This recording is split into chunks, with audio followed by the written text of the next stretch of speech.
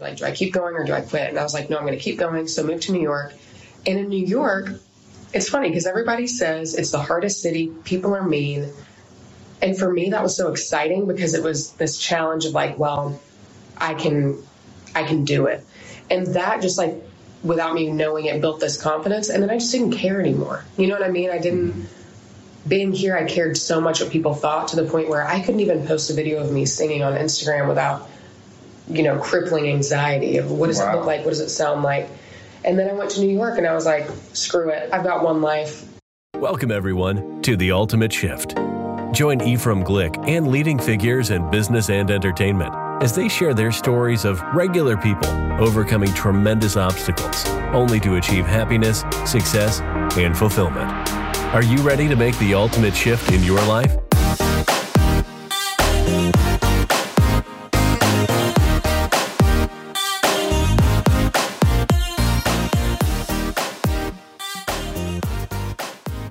Welcome back to The Ultimate Shift. Today I have one of my favorite people in the world, Bailey Hyneman, who is an actress, writer, singer. Am I leaving anything out? Sleep eater. Sleep eater. Yeah, so I have just written down like the few things that you've done. You produced essentially 5 Women in the End, right? Well, this movie in 2019. So I co-wrote that with my good friend Katie Amond. I think it was like, oh my God, was it 2017 or 2018? She and I were both just sort of in this place where she really wanted to make something. I wanted to be in something and make something. So I didn't produce that. I have a producer credit for a short film that I did, Claire McKenna. But really I was just so honored to be in that, That was a short film just basically about the Beatitudes. And I honestly don't know how many of those there are. I think there's like, are there like 5 or 6 or 8? I don't know. I should know that because that was the whole thing. But that was really cool. Yeah, anyways, but 5 Women in the End, it's on Amazon. It was the directorial debut for KD and the first thing that I've ever written and gotten to be the lead in. And that's actually something else got me SAG eligible, but it was after that I ended up joining the union. And then after that I moved to New York, which we can get into in a minute. But yeah, anyways. So you had some really good reviews on it. I looked up the film. Did you? I haven't seen it yet. I didn't even know it was on Amazon. I know you had said that, but I'm going to go watch it now. Okay. But I looked up the reviews and people were saying really, really good things about it. Like, especially for that wasn't the first one you wrote though. Or was it the first one you actually wrote? Yeah, it was the first. It wasn't your first movie. It was just the first one that you wrote. Yeah, not first movie, but first one that I had any part in the writing process. It was. I'm not necessarily the best at script formatting, but Katie is. Thank God. So I was really kind of the like blabbermouth, like you know what I mean when it came to dialogue and whatnot. But anywho, yeah. So that was a really good exercise for me, and first one that I wrote, but. We filmed it on iPhones. I think that's the craziest thing. I go back and watch it. I'm like, we did this on, when I say shoestring budget, I mean, I don't know if I'm allowed to say this. I think it was around like 13 grand or something. Like really? It was, yeah, I love how I said I don't know if I'm allowed to say it. I said it. Oops. But it was, here it is. Here it is. I mean, when I say shoestring, I mean, we all did it because we wanted to make something. And I think that was the coolest part that, I think, no matter what business you're in, sometimes people, it's like, well, how much can you pay me? Or when am I going to get paid? Or, ugh. And I think there's something to that. You get to a point where it's like, I really can't do this unless I'm paid a certain amount, blah, blah, blah. But then you don't always have people doing it because they love it or they're passionate about it. And that was the coolest part of that movie is filmed on iPhones, shoestring budget, maybe like 2 locations. Le Labo sent us candles. That was really sick. Yeah, we emailed them. We were like, hey, look, we've got this movie. We want to mention the candle. Can we use it? And they're like, here's, 10 Santal 26, whatever it is. Wow. So, yeah. So when you were a kid, what did you think you were going to do when Sing. you grew up? You're doing what you wanted to do. I know you wanted to sing and act, and I didn't know that writing was a big part of that. Yeah, so writing, writing really wasn't. I think I was always afraid of it. I was just like, that's not what I do. But the older I've gotten, I'm like, wait a second, I'm actually really interested in the other side of things, because in my mind, it was always, no, I want to be the performer. And now I'm like, oh, wait a second, I've never directed anything or had anything to do with that part of filmmaking or even, music videos, whatever, but it's becoming so much more appealing. And I think that there's a little bit of, with anything that you start, there's a little bit of a block there, but I've just slowly started writing, slowly started working. Like today when we leave here, I'm going to go meet some friends. We're in the development stage of, it's a short film, but I think it'll be really cool. But like getting to be on that part of the process. So yeah, so writing wasn't, to answer your question, even really on my mind. I think I kind of did it, but yeah. So why do you think that changed? Do you feel like you can understand the part better? If you're, well, obviously, I guess if you're writing it, there's more emotion or whatever tied to that. But yeah. Is that harder to get when you're just reading a script? So, you know what? And I take an acting class on Tuesdays, and I've noticed that since I've started writing and paying, again, being more involved on that side of it, my analysis for other people's writing is much better. And just understanding the human psyche. Oh my God, I can't believe I just used that word. But yeah, understanding writing it and knowing your intentions behind something kind of gives you a better view into other people's writing. So that makes sense. And intentions. So behind a movement or an action. So I met you in Nashville 2016, 17, whatever it was.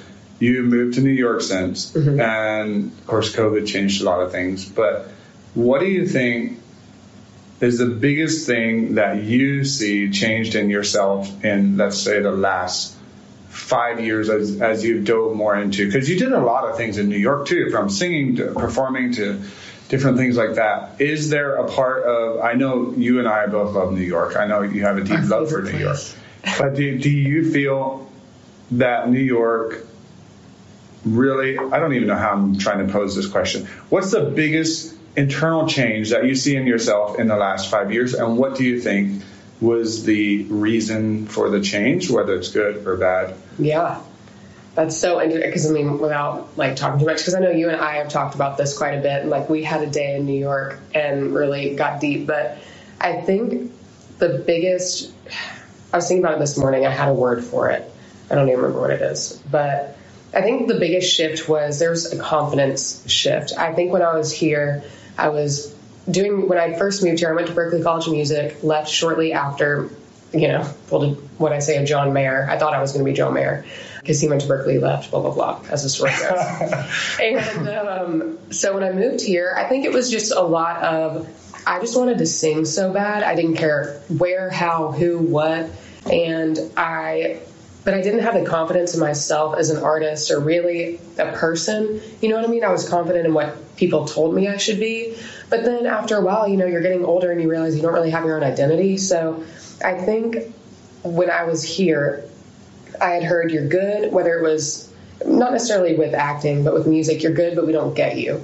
And after hearing that so many times and at such an impressionable age, it's like, oh, okay, well then this must not be for me. And then something just clicked. I think I was talking to my mom one day, and my parents. My dad was like, maybe you should go into the mortgage business. And I think it's whenever you get a push, that's when you're kind of faced with a decision. When you're pushed into a corner, you've got to make a decision, right? And I was pushed in a corner of do I keep going or do I quit? And I was like, no, I'm going to keep going. So moved to New York. And in New York, it's funny because everybody says it's the hardest city. People are mean. And for me, that was so exciting because it was this challenge of I can do it. And that just without me knowing it, built this confidence. And then I just didn't care anymore. You know what I mean? Being here, I cared so much what people thought to the point where I couldn't even post a video of me singing on Instagram without, crippling anxiety of what does it look like? What does it sound like? And then I went to New York and I was like, screw it. I've got one life. Also, my uncle was diagnosed with cancer at the same time that I moved.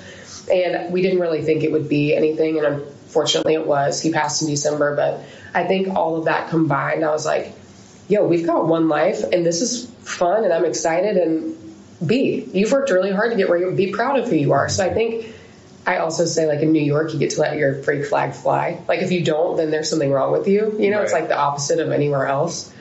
And then coming back to that, yeah. So that's a long-winded way of saying I think it was just confidence, and coming back here, I'm just much more confident in who I am. And it's funny because I watched 5 Women in the End the other night, actually with my friend Anna, and we both commented, we acknowledged, that was only 4 years ago, but whoa, I look younger, I seem younger, my choices as an actor were not as informed. And so it's really incredible to see, I think especially New York did this, but how different I am.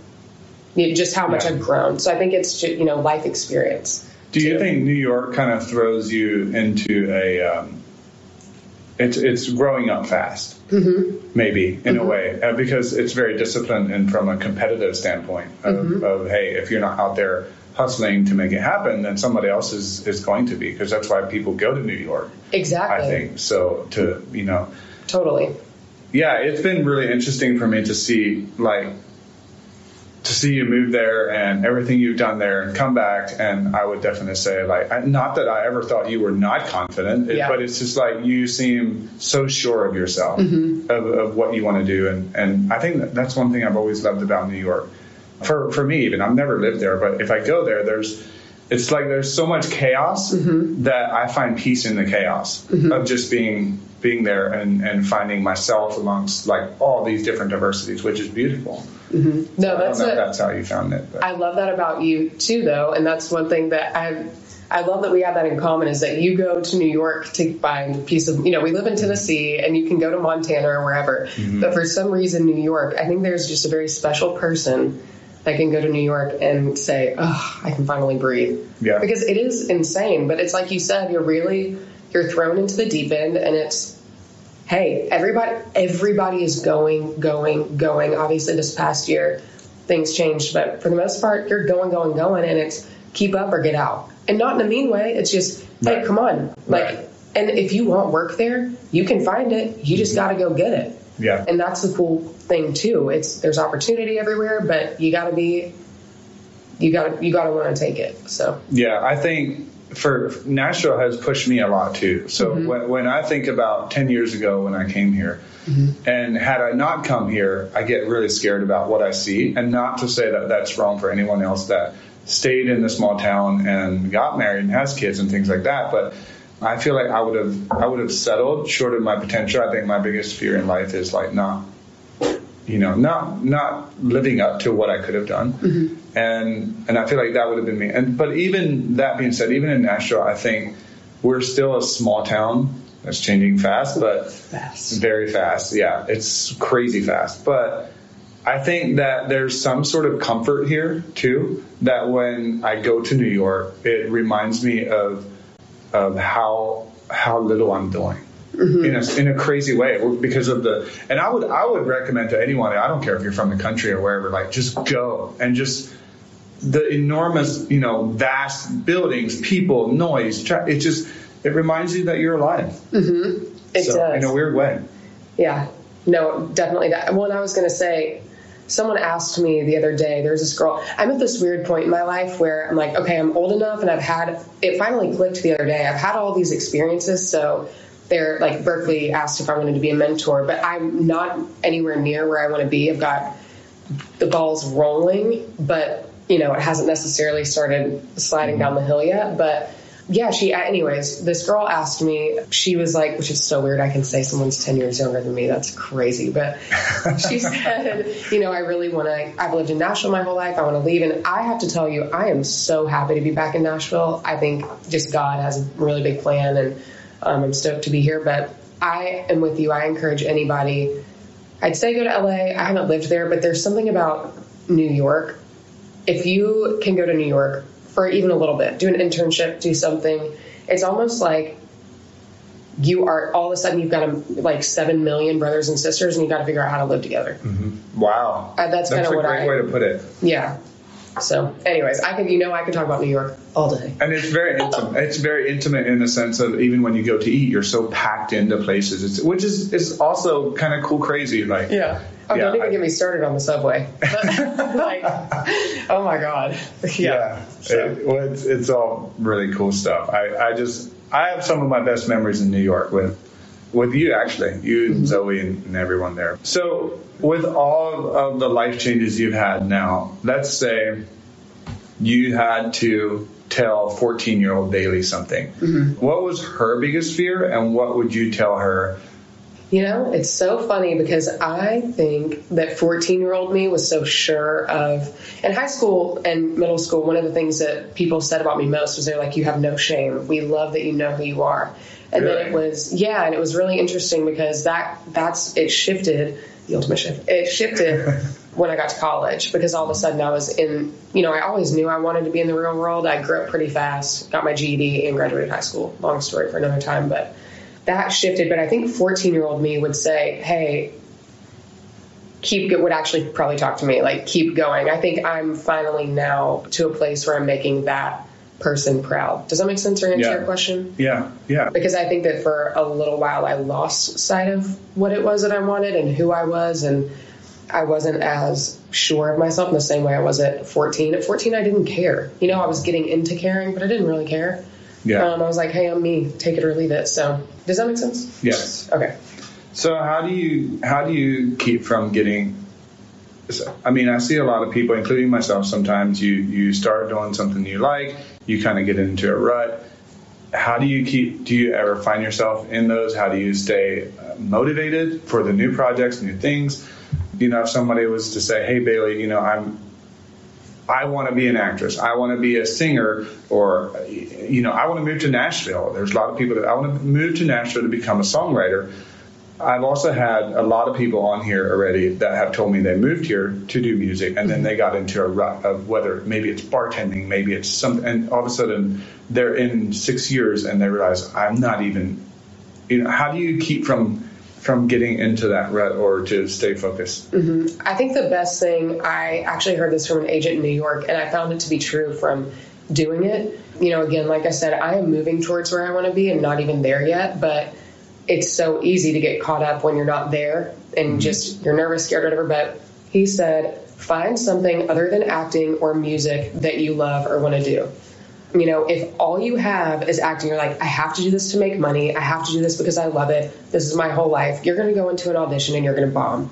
And it's true. You amp yourself up so much, even for music stuff I've done. I would get on stage and be so like, this has got to be perfect. This is it. This is what I want to, or even my mom, take it seriously. This is what you want to do. This would be a great opportunity. And I started realizing, like, it's not that you shouldn't care. Obviously you should care, put in the work, but you can't care. Mm-hmm. Does that make sense? Or you've got to have something else that you also care about that makes life exciting and fun. So you've got to pay your bills, you're bartending, you're doing whatever. And you also, so that you can pursue music, and you really need to put your head down, do the work. But I think you got to have something else, like your friends, or that you love to go hiking, or you love to make pottery and sell pottery. Or, you know what I mean? I just think you've got to have something else that you're passionate about that can maybe bring in, money. Because I think that there are definitely people that can bartend I shouldn't say bartend, but whatever, and pursue their craft. But you've got to have something else that you love. So for me, I don't even know what that is. I've got my eggs in too many baskets right now. So I was starting to feel a little bit of that burnout, but then I realized I'm so grateful to be able to work. And I think also you get to a point where it's like, this is what you prayed for. You prayed for a full plate. So don't be mad when you get it. That's fair. So do you think that passion, this is a topic I love, because and I asked a lot of people, and I have a lot of answers all across the board, so I don't know that there's a wrong answer or a right answer. But do you think that your passion should always align with your income, meaning one is the other? Ooh, that's a toughie. Because there's people that say, well, you should only do your passion in life, and then... And not care about then there's people that say your passion should be a hobby, essentially, or something like that, But it's not realistic to expect your passion to pay you, or to make a sustainable living off of that. And obviously there's places where that's the case, but I don't know. What's your take on it? Okay, so let's see I want to make sure I'm on the same page. So when I was at Berkeley, we had this class, and they said, what do you think when it comes to making money as a musician? What's what's your take on it? And it's funny because Berkeley is a very expensive school. It's hard to get into and expensive to live in Boston, expensive to go to. I'm using this story as I think we're on the same page. Quite a few students in this class, creative artistry, said, if you're in this business for money, you're never going to make it. Like, you should do it because you love it, blah, blah, blah. Totally get it. You know, like, not everybody's going to be Mariah Carey, you know, but you can make a living as a musician. You definitely can, or an actor, or whatever. You can do it. But my thing was like, you know, that's true, but I don't want to be the guy living in the alley on Beale Street just because I love to play the blues. You know, like, what do they say? You can't live on love. So I think that if you're passionate about, it really depends. You know, some people are really passionate about something, but they're okay with that being more of a hobby and making money elsewhere because but then some people, I don't know. That's an interesting question. I'm going to ruminate on that because it really is a thing if you can make money. You know what I mean? Like, and it can line up, like how passionate you are about something, I think can line up with your income. But I really think that's just such a I don't want to say personal in that not personal in that way, but just kind of really, yeah, like you said, everybody's different. Yeah. My personal take on it is that life changes and that might change. Right. So it could go from, I look at Matthew McConaughey, for instance, he talks about going to LA when he was a kid and this is what he wanted to do. And obviously he got to do what he loved to do and make a great living off of it. So I don't know that for some people, maybe it changes and there's no wrong or right to that. And what made me ask that was you were talking about basically not going into acting, thinking this is all. And you know who Ryan Serhant is? Yes, of course. And it's your guy. Yeah. Well, Drew was the first one who brought him up to me. But in his latest book, he tells about this story. He moved to New York to become an actor. And that's what he wanted to do. And then he was actually a hand model. And so for like holding phones or something. That's unreal. That's sick. Yeah. And then he tells the story of him trying to go into all these auditions and just sweating bullets because he was so nervous about getting the part, never got the part, whatever. And then he got into real estate and figured out that, and he's like, real estate was never my passion, but he had to make money. Well, it turns out he's effing phenomenal at real estate. I mean, he's one of the top guys in the world, if not the top guy in the world right now. And then he starts getting asked to be on certain TV shows. And then he goes into, I don't know if you know the story, how he got the $1 million listing part is insane. Yeah. I'm not going to spoil it for you. Okay, you should go read the book. Okay. Or listen to it. It's better when the audio version of it, he reads it. Oh, okay. Yeah, but he tells the story. In all reality, he should have never gotten the part, but he did, and it turned out phenomenal. And then he also tells the story of he was asked to play a part in a movie, and he said, "I don't have time for this." And they kept coming back to him, "Hey, we want," and he's just finally, he's like, "Okay, fine, I'll go audition." On his way to the audition, he has a showing right after that, and he gets there, and he's running a little late, and then he's sitting in there and he's looking at all these people and they're all just like sweating bullets and memorizing their, reading the scripts and things, and he's just sitting there working on his computer trying to get his listings right. And then they're late and he's getting mad. He's like, I shouldn't even be here. I'm going to be late for my next one. Like, I can't be here. And so he goes in, he hurriedly rushes through everything and he gets the part. Yeah. And he's like, if you're not, everything in it, if you're not so in your head about all these things, and sometimes and that's how I found it in my career. I never ever thought I'd be a roofer. So, but it's brought me everything I ever wanted in life outside of that in my years so far. So no, totally. Well, I'll say, like, for me personally, this might be an overshare, but for my music, like, I love to act, and I've gotten more into voiceover, and I've had some opportunities, and then also I've worked in casting. So I guess, so to go back to your question, because that's exactly what I'm talking about. I mean, and isn't it funny, some of the things that you keep brushing off, you're like, oh, I want to do it, or maybe that, blah, blah, end up being the best opportunities, but you're not so worked up about it in your mind, Not overthinking it. Right. This is not do or die. Yeah. And that's why, and it's so funny that you say that, because I found in the past year and a half, it's where I'm like, okay, well, I'm really busy. I've got this. And then that's when that works out, anyways. But I've had other things. And I think for me, music is the biggest area where it was music. And then I found acting, voiceover, casting, these other areas of the industry that I enjoy, and I'm learning a lot and growing. And so that makes me enjoy music more. And then I can put more into it. And when I have, when I'm writing, and I end up setting more time aside for that. And again, you don't want to get burned out by having your eggs in 20 baskets, but I see exactly what you're saying. And I agree, and it makes sense. And I feel that. Yeah, it's interesting because I would have never thought about it that way until, the last couple of years. But I was one of those people who used to think like, you only have to do what your passion, whatever. And it's not like I was ever passionate about roofing, but, but it was a hell of an opportunity that I'm so grateful I didn't turn down. Right. And so, because it changed my life.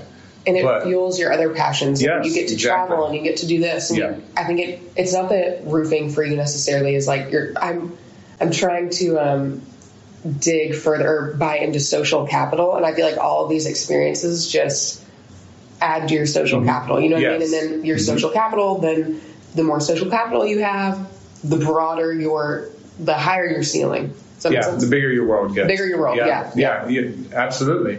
I always tell people that, I think people underestimate opportunity because it doesn't come in the package they want it to be in. And that's how I was when I was first approached about this roofing opportunity. I was like, hell no, it doesn't look good. In my own prideful self, egotistical time, at the time I was probably the most broke I've ever been in my life. And I was still thinking like, it has to be cool. And when I finally went down that road, it's opened so many doors, and I realized that like people will walk away from an opportunity because they don't think it fits within their box. And this is how I categorize it. And this is probably just my crazy self, but I think that, and people also say money isn't everything, but I think opportunity creates more money. More money creates more freedom. And more freedom creates more happiness. More happiness creates fulfillment. More fulfillment creates peace. At the end, and when you think about at the end of your life, what do you want? Peace. You want to be at peace with the way. And it can all start with opportunity. But, that's just my. No, I love that you said that. I love that whole thing because I think it's what you said. I think when you're chasing the money, and obviously it's stressful. You've got to have it. You've got to have something to live. I mean. But if you say like, no, it's just rerouting your thinking. And I love everything that you just said. Do you feel balance is important? One, and then how do you keep balance in your life from the burnout? You're probably, I think in our core group of friends, one of my only friends that also gets up early. You and I are the only one who'd be doing a podcast at 9 a.m. on a Sunday.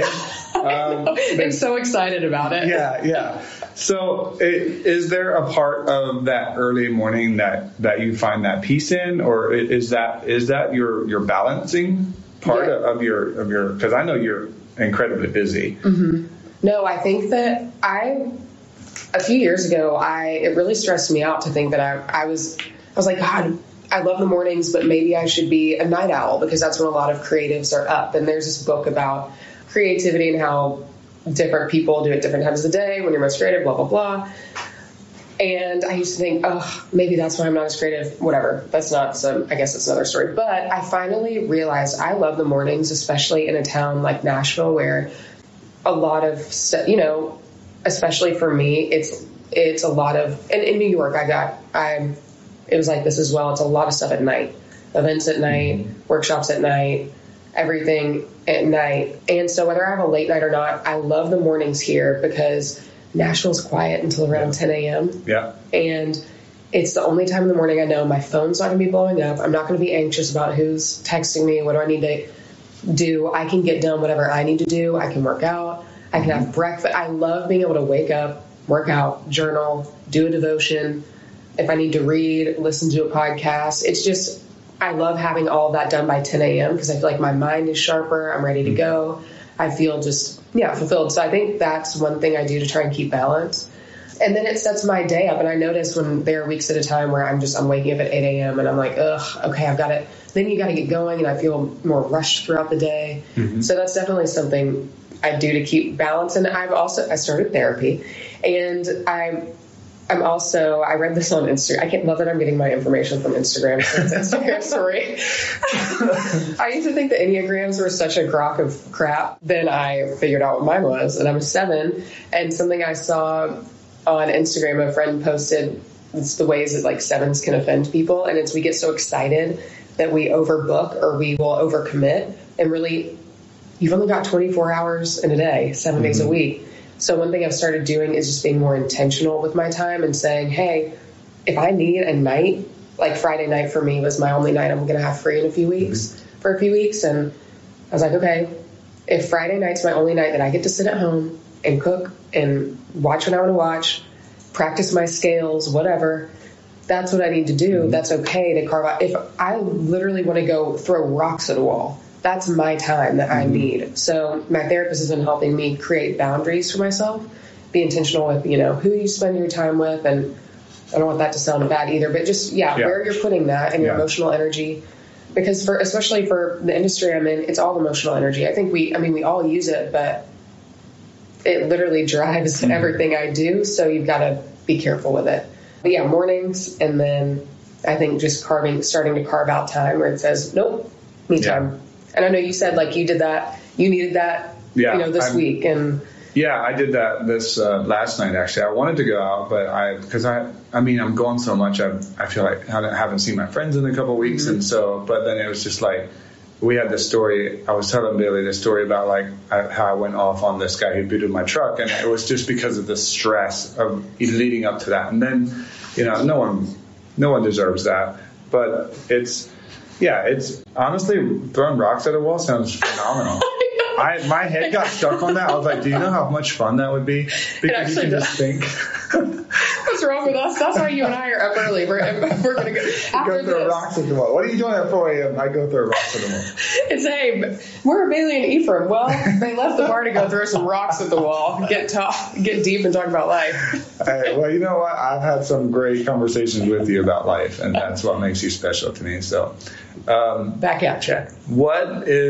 I did therapy 2 years ago or so, and well, actually up until COVID, and I did a lot of therapy in my life. Let's be honest.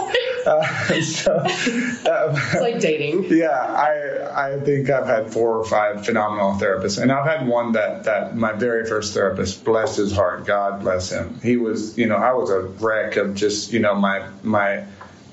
for the people that know me, I grew up completely different, and to have to drop all those beliefs and create your own and find your own, that was a really tough road, and he walked me through a lot of it. But then up until COVID, I had a different one. I know, I want to interview you one day. Honestly, I just love it. Your whole life. I'm like, okay, we're going to have an episode of The Ultimate Shift that is actually Ephraim. It's going to be reversed. I'm going to come as the guest host. Hey, I might actually do that sometime. What is it about, do you think everyone should have? I think everyone should go through therapy. And do you think, what's the best part of that process that you have found for yourself? I think that, I guess it's obviously everyone has a different take on it. I know I'm going to spill her beans, sorry, because, she unfortunately didn't have some great therapists growing up, and she had to go to therapy. And I think that is really unfortunate. So I get why people wouldn't want to, even if you've never been to therapy and you're just not sure about it. But it's really helped me. I think that I would recommend it for everyone, at least for a little bit. It's hysterical because really you're not a New Yorker unless you've got a psychiatrist and a therapist. So it's a lot of chaos because we're not meant to live in that necessarily. Right. But I think that it really, I had seen therapists and psychiatrists all through high school. One thing that I'm actually working on sharing, and it's Mental Health Awareness Month. I've struggled with depression my whole life, clinical depression. I was diagnosed at 14, and she said really she thinks it kicked in at 8, whatever. It runs in the family, so I think that having a place to go and just be truthful. Like I found it's a safe place, and I tend to avoid. I'm an avoider, and that's something that I'm working on. I will do anything to avoid being uncomfortable. And that's one thing about New York that I loved is I said, hey, I want to be uncomfortable. I want to be comfortable being uncomfortable. And that was great. But then when COVID hit, all of us went it was crazy. And I was have no idea how to navigate that. No, I didn't. No one's been through this. Right. And I was very fortunate to still be working. I mean, I was very fortunate to be doing quite a bit during COVID. But I knew I could feel myself hitting a wall. And I knew that, as my therapist said, an earthquake was about to come. And I needed a place to be anchored and to be truthful. And I think, oh, you're good. I think that I was checking myself at the door in a lot of different areas of my life. And it's not that I wasn't being truthful. I just wasn't bringing my whole self in. And that's really helped so much. Just being able to tell her whatever it is, whether it's, hey, I went out and there was one weekend, it was after my uncle passed. My voice coach had passed away at the end of this year as well. And I went out and, I mean, truthfully, I just got hammered. And I was a version of myself that I didn't really like. And it was one night, but it was enough for me to say, oof, you're avoiding some things. And then it just kind of kept going. And it's almost like you go deeper and deeper and deeper within yourself. And then finally, I just spilled that out to her. I was like, hey, this is going on in my life, and this, and I've avoided this person, and I've avoided this conversation, and I don't know how to say it. And just having her to say that, to put all of that right there, and her say, I want to let you know, like, I want you to honor those, that you just laid this out here. Not that everyone wants to hear my therapy session, sorry. But no, it's great. But yeah, I think that it's really helped me put my truth out there, and it makes me feel less crazy, because I that's another thing I was working on is I think we all feel, it's like we check ourselves, especially women and my girlfriends. Am I crazy? Am I crazy? No, you're not freaking crazy. That's how you feel. If it's how you feel, it's how you feel. I mean, it's always justified, not necessarily, but if it's how you feel, it's how you feel. So yeah, she's just given me the space to really breathe, and I feel like I'm getting, it's made me, again, like I was in New York, more comfortable being uncomfortable. So is that what you asked? Yes. Yeah. Because you know me, I'll talk for forever. No, that's okay. That's great. So you said something that was interesting to me, because I recently, it took a therapist to bring that part out of me to where you said, you went out and partied, and then you were like, okay, I'm pushing something away. And there was a therapist that pointed that out to me as well. But how do you find that part? Do you remember ever that transition point where if someone was to say, well, I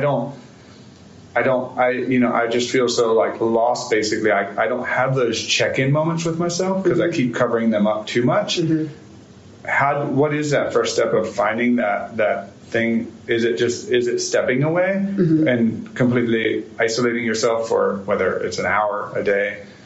What's your advice to someone that says, I want to get there where those warning signs come up instead of just repeating the pattern, if you will? Oh, that's interesting. I don't know I was going to say, what was it for you? I don't know if do you feel like, I don't know if for me it was if it was like a certain moment. I think I try to be very self-aware, and I think, like, specifically this last time, I just felt myself being resentful towards people that I love.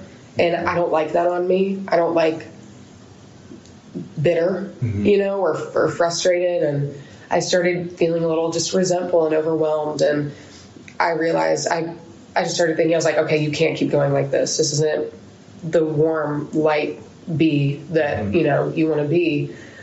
And I think that you feel it. I don't know that this is really helpful, but I think you just get to a point where you kind of have to acknowledge it, or you just keep going, and someone else is going to do it for you. You know what I mean? People are going to start pointing it out. You're going to, I don't want to say lose friends, but that's not the case. But I feel very fortunate that the past few months, the people I've had around, they've called me out in such a loving way, or checked me, or I've been able to talk to them. Even you, I'm like, I can talk to you about stuff.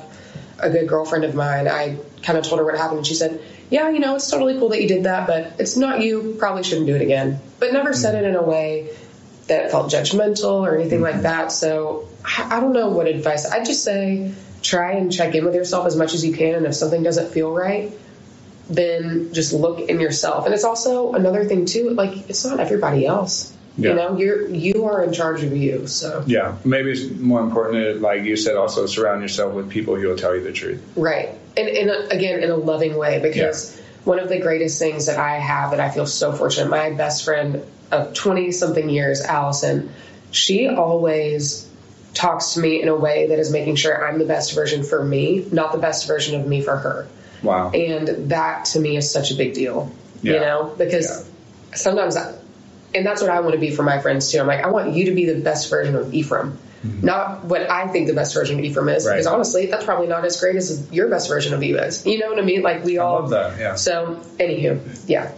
Yeah, I think when I started recognizing, it was recognizing it, or like using the story from the other night when I went off on the guy who booted again. It's like, okay, you know, as soon as that was over, I was like, that shouldn't have happened, and I could have been like, no, the old Ephraim would have been like, well, I probably shouldn't have happened, but then right back to it. But then I've learned that I stopped myself and I'm like, no, that really should not have happened.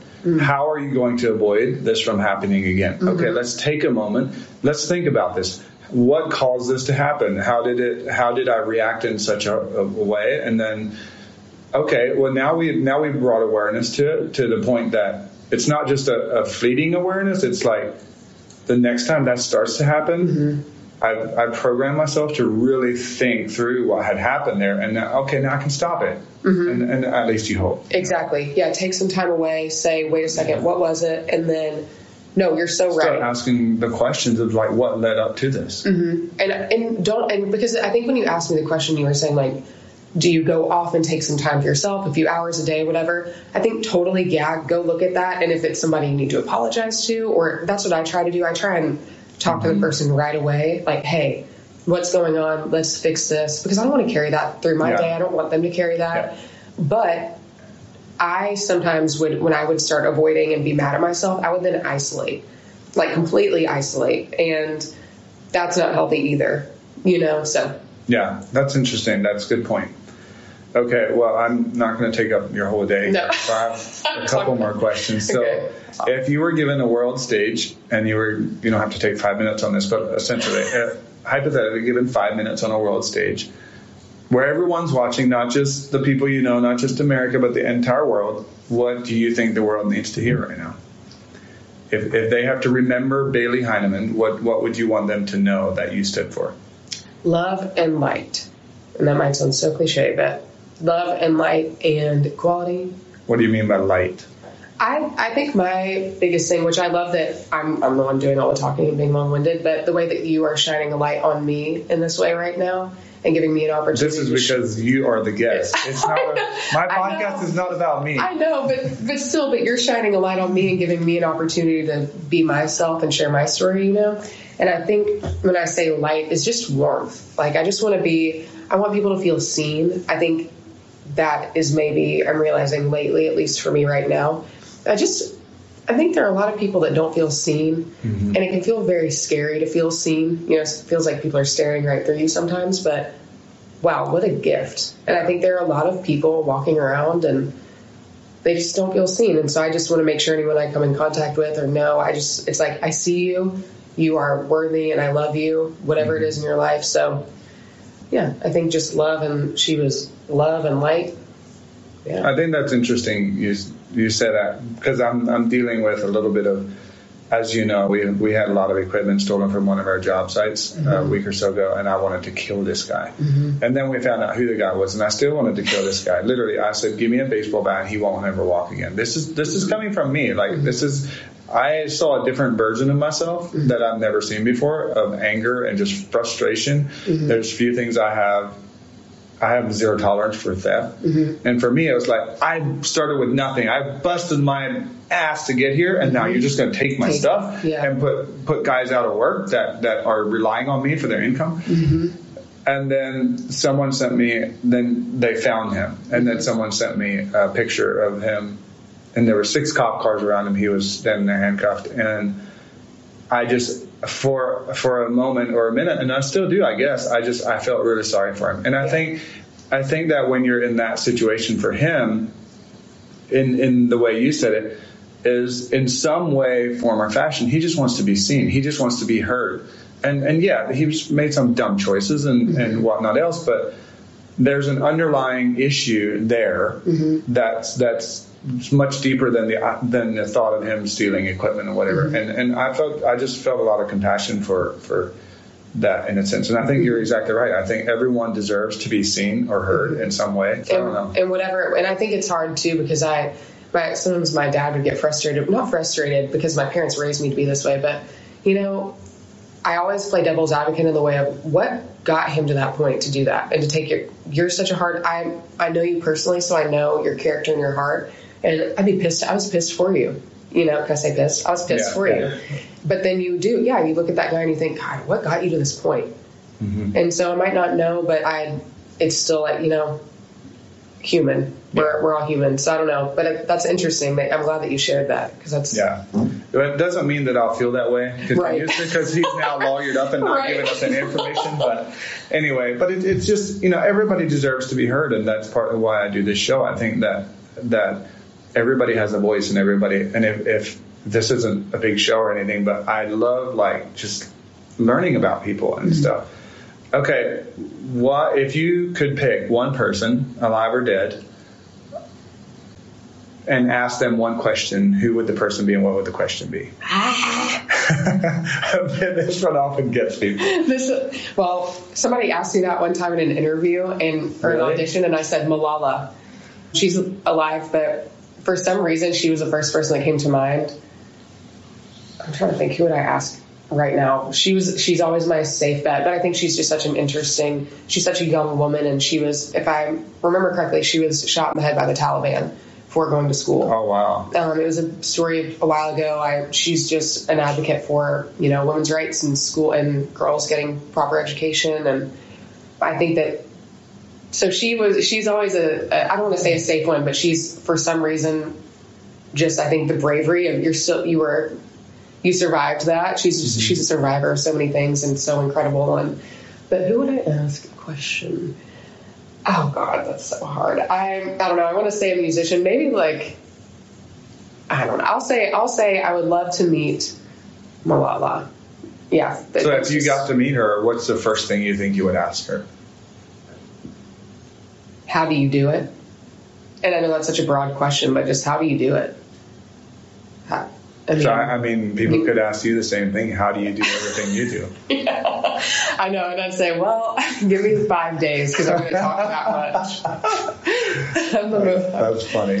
So last question, and I'll let you go. Where do you see Bailey Hyneman in 5 years? And do you journal according to that? I do my intentions. I write down intentions every day, and I don't go back and look at them, but I say in the present as if I've already attained these goals. I see myself, I've only recently started trying to envision that, because my life has not gone according to plan by any means.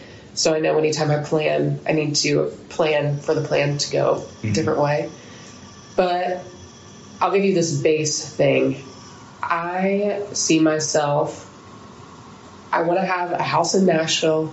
I want to have this as home base.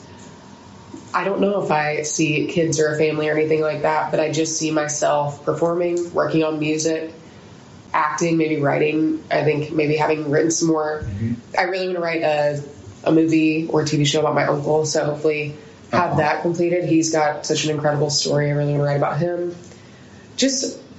You should do a movie about his life. I want to, yeah. That's something that I've been talking about with my parents a little bit. And then also this woman, Bertha, who she's half of my upbringing, pretty much raised me. I really want to write a story about her. But I think it's an underwhelming answer to a really big question. I think some people probably have really exciting things. But I really just want to just still be creating, have a home base, hopefully traveling around the world and singing. Doing what you love. Yeah, just doing what I love. Yeah. In 5 years, Bailey Hyneman will be, who knows what her name will be at that time, or her hair color, or her whatever. But just loving and living. But when you get that first Grammy nomination, you just have to keep us in mind, and then just, at least make sure we get a ticket to go watch. Are you kidding me? Y'all are going to be right there. We're going to have a rage challenge. Are you kidding me? It's the Grammy Rage Challenge. It took me 2 weeks to get over the last rage challenge you talked me into. So I talked Ephraim into doing a rage challenge because it's been a while since we've, obviously with COVID, gotten to go out. And let me tell you, even my aunt came out and she was like, I can't. Oh my gosh. Yeah, that was a rough next day.